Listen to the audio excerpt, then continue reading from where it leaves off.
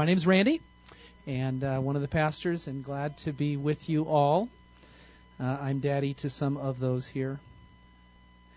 And we have a new grandbaby. I said that last week, but it's still true. Pictures, I didn't yet. I'll try and... Mercy has her cell phone. She has pictures. His name is Aiden. D'Artagnan Aiden.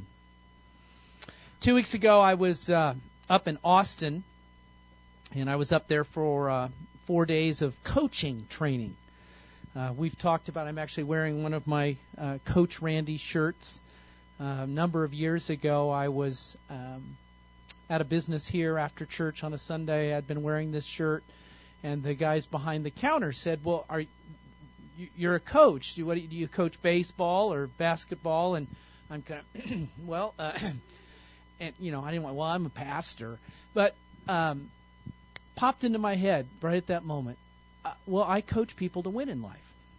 And that has become a slogan for our pastoral team ever since. And so, anyway, I was up actually getting some official coaching training a couple weeks ago. And each morning I had to get there fairly early, and I was leaving the house around 6:15 or so. And I was startled by the number of joggers that were out in this residential neighborhood. Fairly upper class kind of deal. And there must have been 20, 25 running around at that time. I was surprised.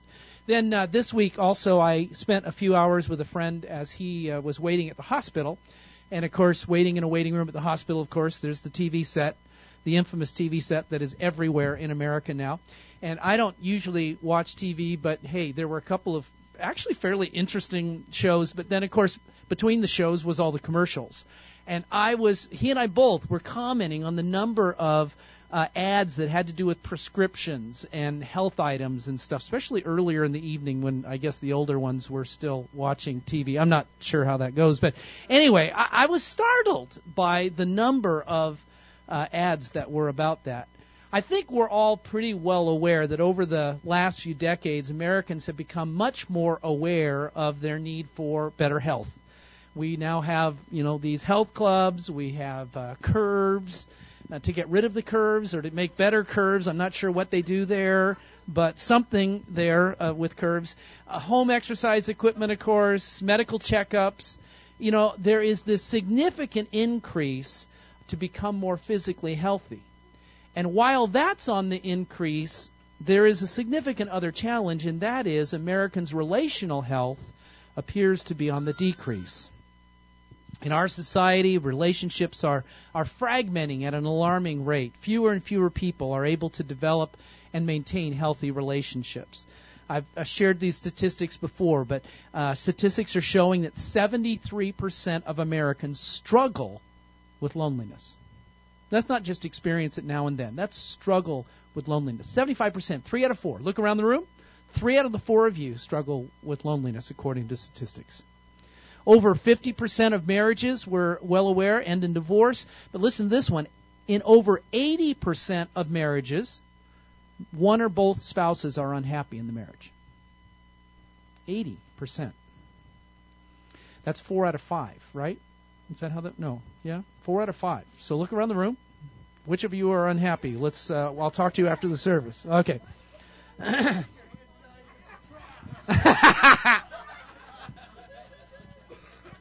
All right.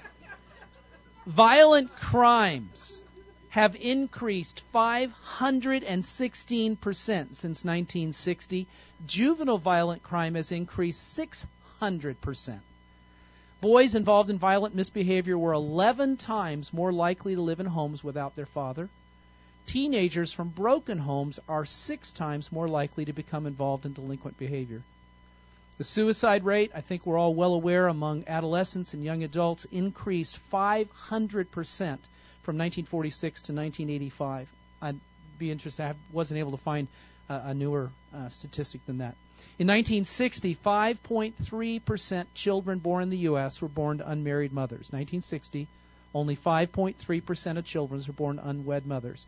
Today, nearly 33%. Nearly 1/3 of all American children are born to unmarried mothers.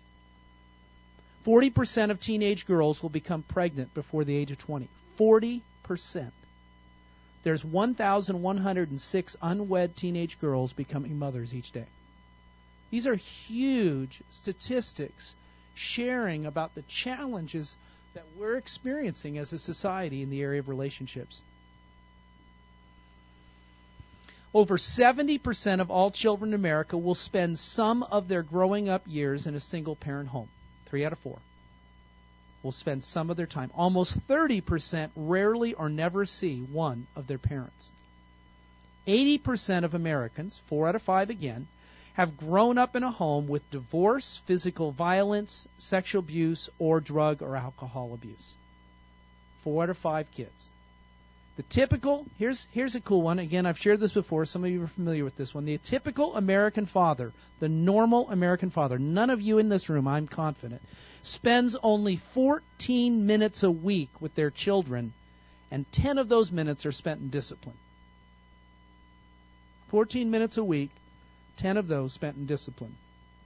In 1991, the Texas Instruments Company ran a 2-page ad in several publications with this headline: Third grader spends an average of 900 hours a year in class and 1,170 hours watching TV. So if they're only spending 14 minutes a week with their father, who's raising our children? We live in a broken, hurting society where people are losing their ability to have healthy relationships. I wonder if you can see yourself or those you love in this mirror. With that intro, let's pray.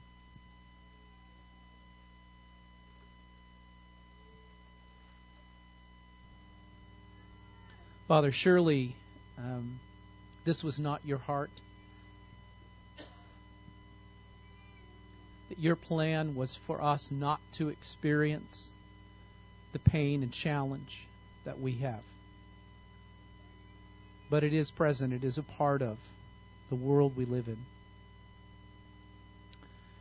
And as a community, as a church family, we welcome you to help us. We in this room struggle with our relationships on a daily basis. None of us are exempt. None of us have a perfect home. None of us have perfect abilities to respond to people. We really need your help. And I ask in Jesus' name that as we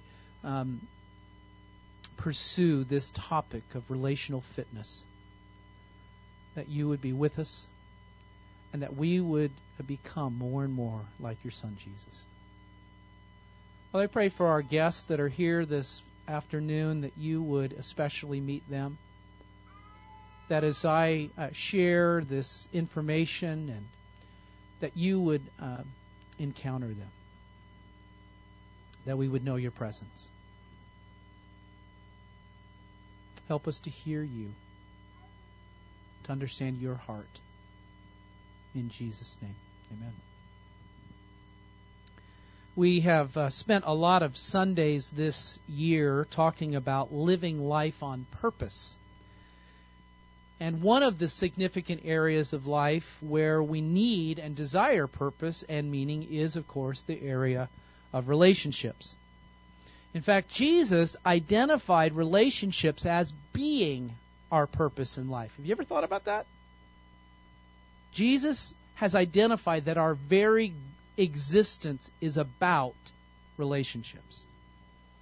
Once when he was asked what was the greatest truth in the Bible, he responded by giving us what is known as the Great Commandments.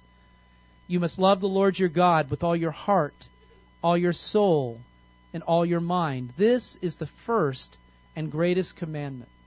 A second is equally important. Love your neighbor as yourself. All the other commandments and all the demands of the prophets are based on these two commandments. These two truths tell us that our purpose on earth is about relationships. Relationship with God and relationships with others. Then at the end of his time on earth, following his death and resurrection, Jesus gave to his friends and followers and to us what is often described or could be described as his last words of instructions, known as the Great Commission, where he added another relational purpose. Matthew 28:18 through 20. All authority in heaven and earth has been given to me, Jesus said.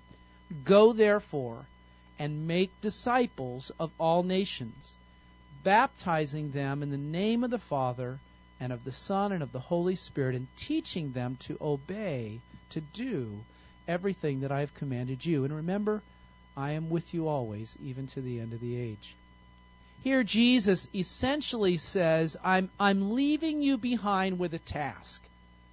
A task to go out into your neighborhoods, your communities, into the workplace, into the marketplace, even going to cultures and to people who are different than you, to connect with them, to become related to them in such a way that you lead them to connect with Jesus and with His people, becoming Jesus' disciples, and living their lives with these same relational purposes that He has given us. The Great Commandments, the Great Commission, all of these given by Jesus are about a relational purpose in life. Back in 1997 or so, thereabouts, when we were first planting this church, my wife Claire and I had the opportunity and were gifted the ability to go to a pastor and spouse retreat that was led by David and Teresa Ferguson of Intimate Life Ministries. And that retreat really helped us to experience and to learn about a greater connectedness and intimacy that we could experience in our marriage, but also our family and in our church. But as life is sometimes, a few years later, we needed help again. Claire and I were having some more pain, some difficulties in our marriage, and we again pursued Intimate Life to help us with that. And again, we were resourced with some additional tools, additional expanded understandings that continued to help us work on and deepen and solidify our relationships, again, with each other, with our children, as well as with others. But life sometimes leads us into challenging places. Anyone had that happen to them? And over the last few years, our family and our church have experienced a lot of loss. There's been a lot of hurt. There's been a lot of pain. And last year in May, just a little over a year ago now, I had a emotional, spiritual breakdown. I was at church on a Sunday morning. I'd had a very challenging situation on that Friday occur, a very challenging situation that occurred on that Saturday, and I came into church on Sunday morning, and I couldn't do it. I couldn't stand in front of the folks. I'd prepared my message, but I couldn't stay. Went to my wife at the back of the auditorium and said, I'm really sorry to do this to you, but I'm out of here. I can't stay. Went away and camped for about 5 days. One of my daughters and her husband came up and visited me. I stopped in Austin on the way and met with one of the Intimate Life counselors. And I'm here standing before you to be able to say that through my loving family, friends, the support from Vineyard leaders, a loving and caring God, and continuing support from members of Intimate Life, I am back in a place of significant healing, peace, and purpose again. And am able to share with you and stand before you these principles and these understandings, not having perfectly acquired them. Yesterday I had quite a little miss with my wife, as can happen in our lives, but I acknowledged that to her shortly thereafter. Life can be pretty tough. Relationships can be fairly full of hurt and pain at times. And we need help to fulfill these relational purposes that Jesus gave us in the Great Commandment and the Great Commission. This is not easy. Our world is kind of rushing us down like that picture of the rafters. That was some of our team that was in Costa Rica. You know, this whole relational unhealth is a lot like a rushing river that we are caught in. And what we're needing to learn to be able to do is to be able to somehow turn around and go against that flow. And it is not an easy task. It is a challenging task before us. So over the next few months, I want to help us to learn and practice some biblical principles for relationships. For some of you, there will be some repeat here. Some of it was repeat for Claire and I when we went back to intimate life each of those times. But again, when all of life is pushing us one way, sometimes we need to hear things more than once. So, in review, for some of you, what does the Bible describe as the first human crisis? The garden. Okay, there was a crisis in the garden. And that crisis was man was alone. Now, we often think about and talk about, of course, the fall. And, the challenge that was experienced there. Sometimes we think about Cain and Abel. That murder. That was not really a good situation. But before both of those events, that was a rough day for Abel, for sure.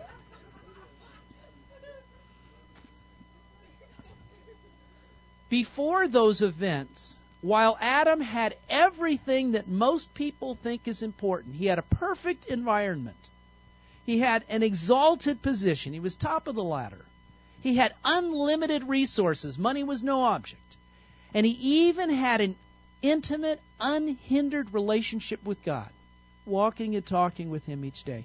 But in the midst of that, when Adam had all of that, God said in Genesis 2:18, "It is not good for people, for the man, for women, for children, for teenagers to be alone." The all-loving, all-powerful, all-caring God, free to create humankind in any way that He desired, chose to fashion Adam and Eve and you and I in His image. And one of the elements of God's image is the element of relationship, though we often don't think about that. Prior to the creation of the universe, our world and humankind, God existed in perfect, mutually loving and supportive relationship. God the Father, God the Son, and God the Holy Spirit. They lived for and existed to love and serve one another. That is the nature of God. The nature of God is to love and serve and bless. Think with me, if you could, just for a moment about this aspect of God. God the Father lived and existed to love, serve, and bless the Son and the Holy Spirit. God the Son lived and existed to love, serve, and bless the Father and the Holy Spirit. God the Holy Spirit lived and existed to love, serve, and bless the Father and the Son. There was this incredible community of love. A part of God's image is relationship. And that image we have been created in. Personally, as I was thinking about this a couple days ago, I was sort of imagining this divine game of tag, where the Father and the Son and the Holy Spirit are chasing one another to love, serve, and bless the other. Then one day, somewhere in the vast expanse of eternity, while they laid resting from their game of tag on a hill overlooking heaven, God the Father said, "You know what would make this game even better?" The Holy Spirit said, "No, what?" And the Son sat up and said, "What if we created other beings whom we could love, serve, and bless?" And the Holy Spirit jumped up and said, "Yeah, and they could love and serve and bless us like we love and serve and bless them." Then God the Father stood up, started the chase again, and said, "Let's do it."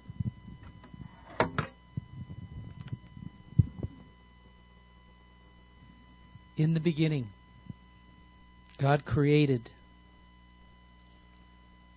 the heavens and the earth. The sun, moon, and stars. The earth, sky, and seas. The plants, animals, birds, and fish.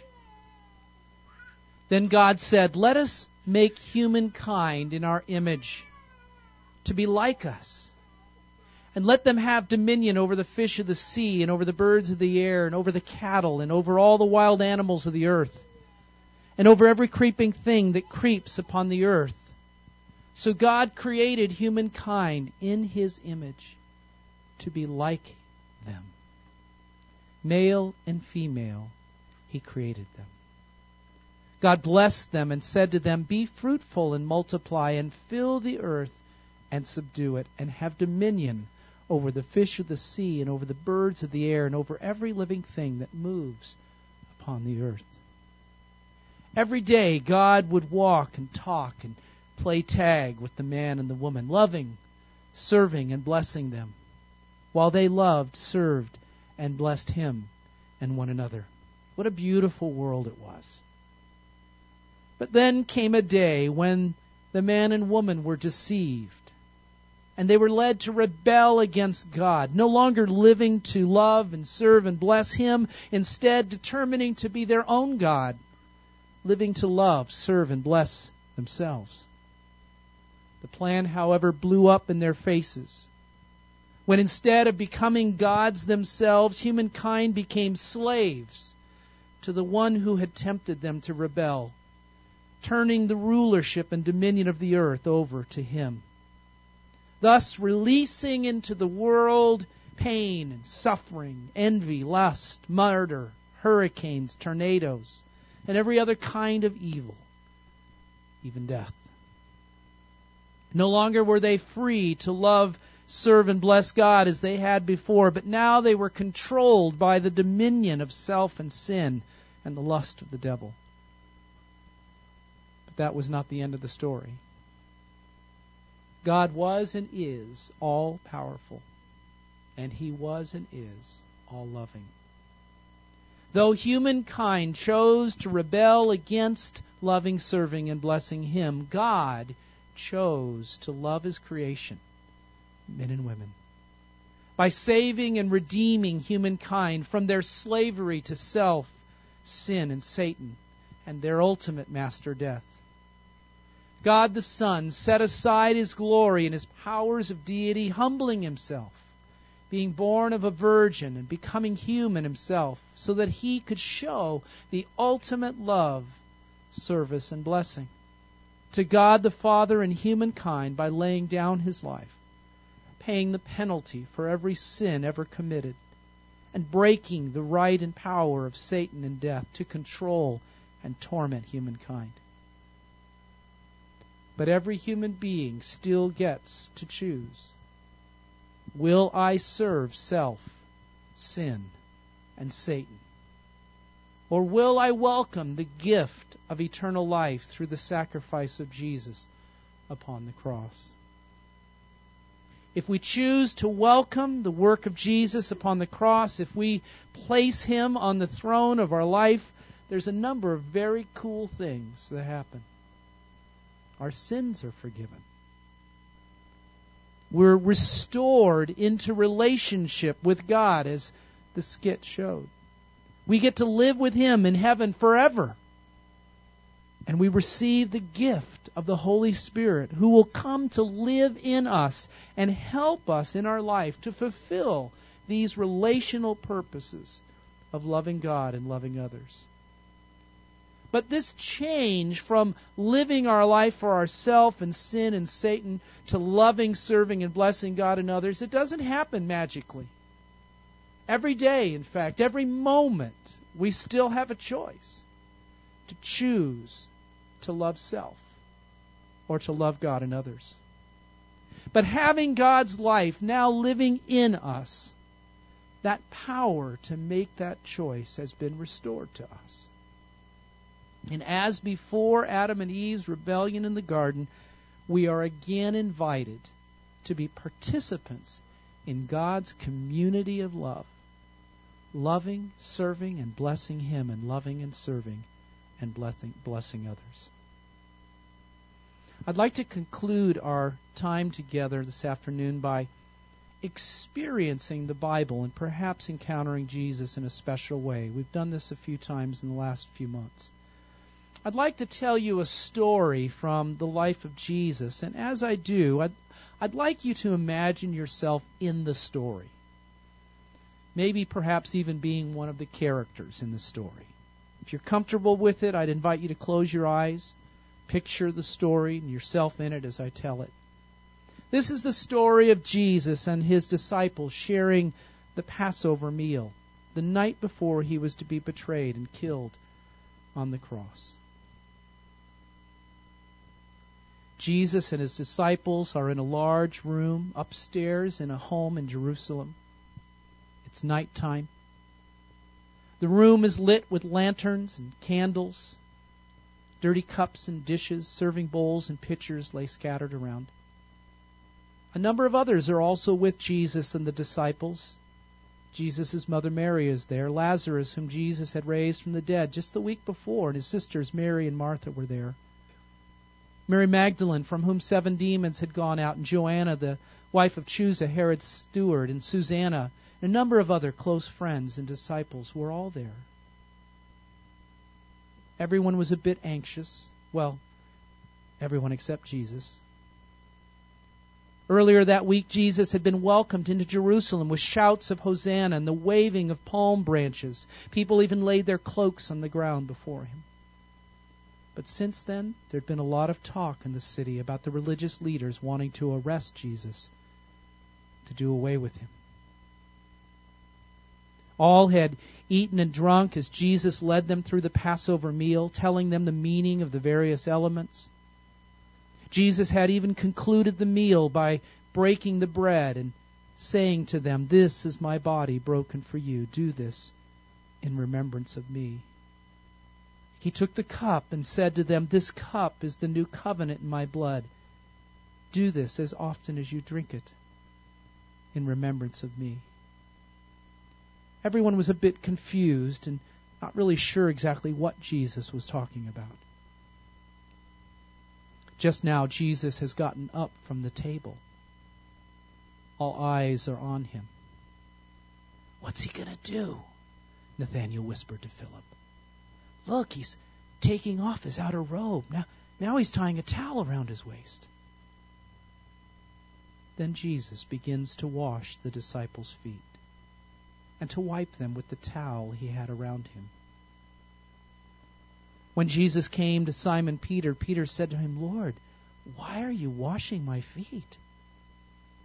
Jesus answered him, "Peter, I know you don't understand now why I'm doing this, but someday you will." "No," Peter protested. You will never wash my feet." "Peter, if I don't wash you, you won't belong to me." "Well, then wash my hands and my head as well, Lord, not just my feet." "No, Peter. A person who has bathed needs only to wash, for they are already clean." Then one by one, Jesus went around the room, washing each of their feet. Peter, Andrew, James, John, and Philip, Bartholomew, Matthew, Thomas, and James, son of Alphaeus, and Simon, who was called the Zealot. Now coming to his mother Mary, and Lazarus, Martha, Mary Magdalene, Joanna, Susa, and the others. Even coming to you. And finally, Judas Iscariot.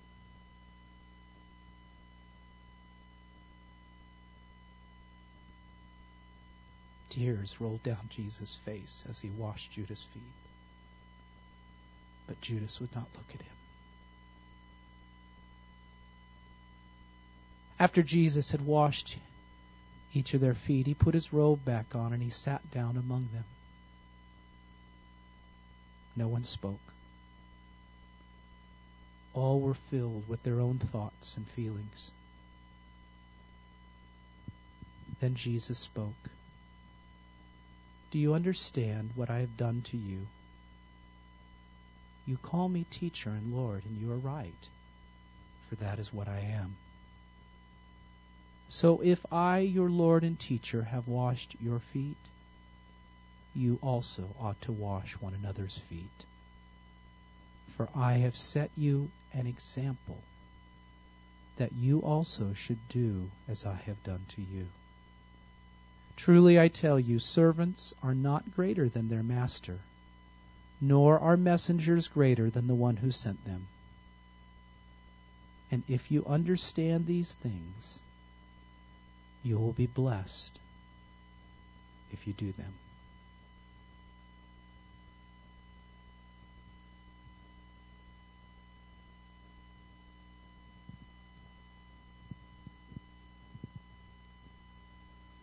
Would a couple of you be willing to share what you experienced in that scripture reading?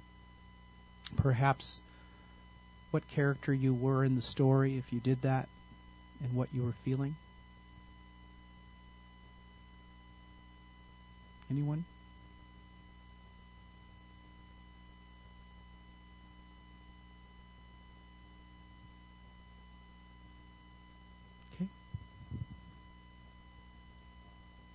Use the mic. I think it'll be most helpful.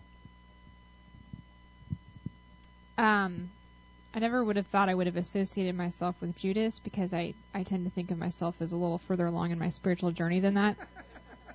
But unfortunately, we all go to the depths at times, and it hit me all of a sudden when you were saying how Judas wouldn't look at Jesus. And I get in this place sometimes, and it can be relationally or it can be spiritually, where I get really stubborn about something, and inside I'm telling myself, I'm not going to do it, I'm not going to do it, I'm not going to do it, I'm not going to do it, or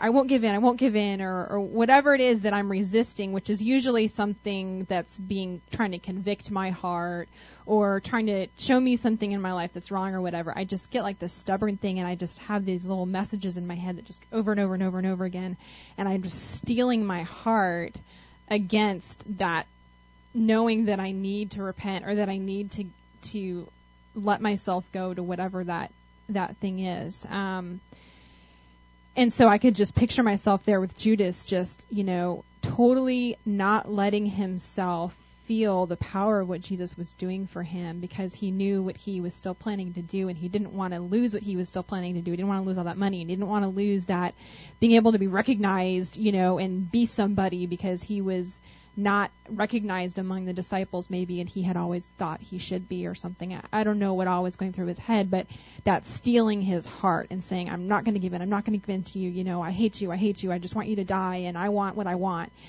And just so that beautiful thing that could have totally broken his heart, he missed it. And he didn't get it until after he'd already done what he's done, and now he's remorseful, and, it was too late. And so it just hit me to not, when I'm in those places where I'm getting just that stubborn feeling where I don't want to give in, to realize that it really is ungodly, and to see where that led somebody else. It was really scary.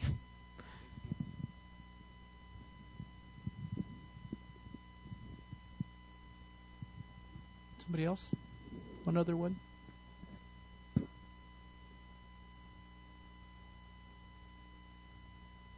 Little gutsy. Jim, why don't you come on up? I do understand this is a pretty different kind of exercise and not something you're accustomed to doing at church, but it's the way God would want us to encounter His Scripture, I believe. I kind of flitted around with going from disciple to disciple. And one thing I kept going over and over in my head is, what's going on? What's going to happen? Something's... Okay, the teacher's acting weirder than usual. So, it's like, something's up, and, it's like just wondering what each of the other ones is thinking. It's like, why won't Judas look at the teacher? Why? It's like, well, Peter's being Peter, and yeah. So I just kind of flitted around, listening to each of the things that, or feeling what I might have felt from each of them, and yeah, a lot of it is still questions I even ask. I think that I wonder why a lot of the times. Why he did this, what does this mean? And it was an interesting experience. Did anyone experiencing anything significant during the foot washing, just as I shared that? A couple of you? Okay. Priscilla, why don't you come share? And that'll be the last one.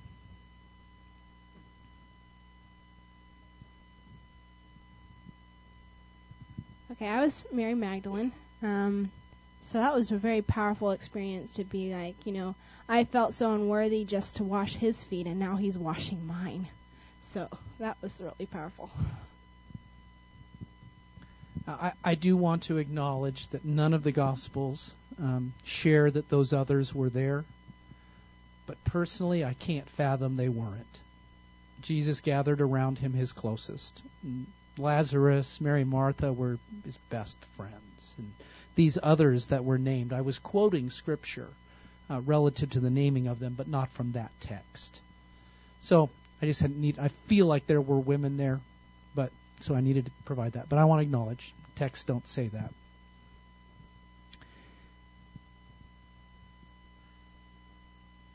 It is the nature and purpose of God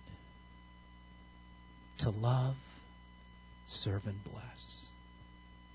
Jesus was the ultimate picture of what that looks like. And he said, "If I, your Lord and teacher, have washed your feet, so you also ought to wash one another's feet. I have set you an example that you also should do as I have done to you." Jesus said in Mark 10:45, "I did not come to be served, but to serve, and to give my life as a ransom for many." The Apostle John said in 1 John 3 and 4, "This is how we know what love is. Jesus Christ laid down his life for us, and we ought to lay down our lives for our brothers and sisters." If someone says, "I love God," but hates a Christian brother or sister, that person is a liar. For if we don't love people we can see, how can we love God whom we have not seen? And God himself has commanded that we must love not only him, but others as well. That's what we're going to talk about for the next few months. How do we do that? What does that look like? Let's pray.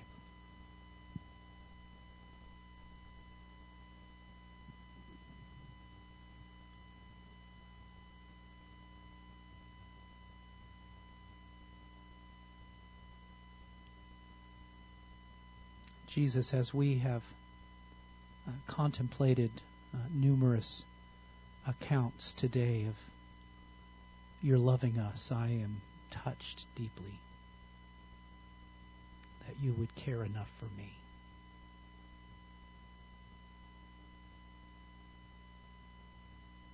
And I'm sorry that I have so little loved.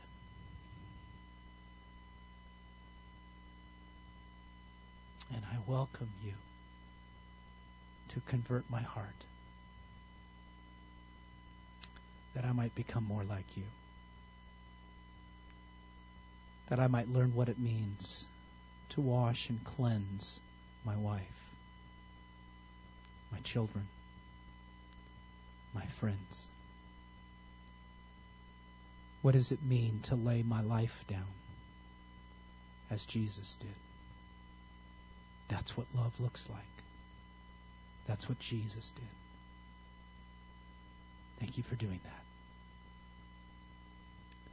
And I welcome you to help us.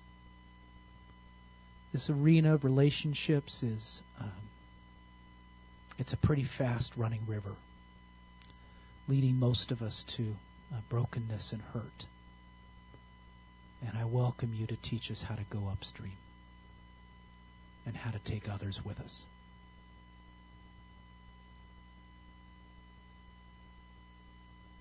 And today I ask, Holy Spirit, that as you have moved in various hearts, that you would close the deal. That there are some here who need to repent of living their lives for themselves. That though they have claimed to be a follower of Jesus, yet their life doesn't look much like that. And I would welcome you, Holy Spirit, to bring a new life, the real purpose in life. Father, there are many here who are hurting from broken relationships, who are still grieving losses, some from childhood. And I welcome you to teach us as a community how to gather around and to see them healed and mended, how to see ourselves healed and mended. Thank you for the tools and the resources that you have so lovingly distributed to our church and to our leaders here. And we welcome you to teach us in these next weeks and months to see us healed and mended. And Father, there are many here who have pressed and pressed on and pressed on in the midst of challenge after challenge after challenge, saying, I will follow you. I am following you. I will follow. I will follow you. Lord, thank you for their hearts and their courage. Come and renew them again, O God. Fill them with strength again to take another step tomorrow, to raise their head again and to say, I will follow Jesus.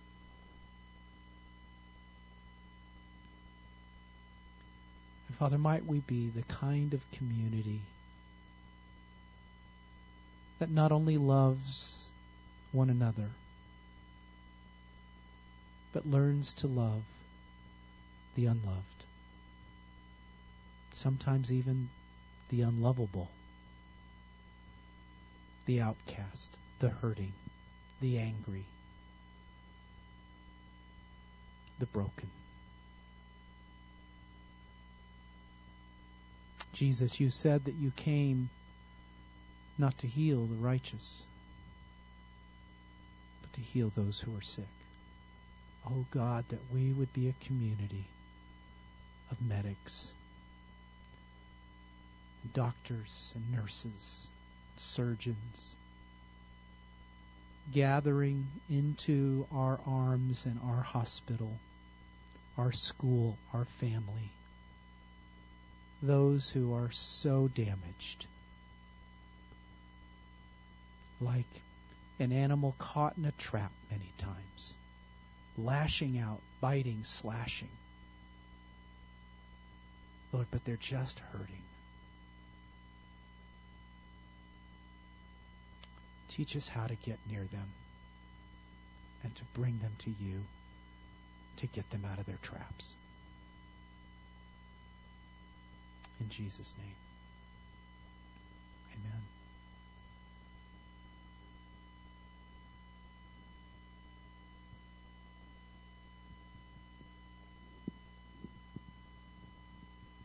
I had a sense we're supposed to stand up and hold hands with each other.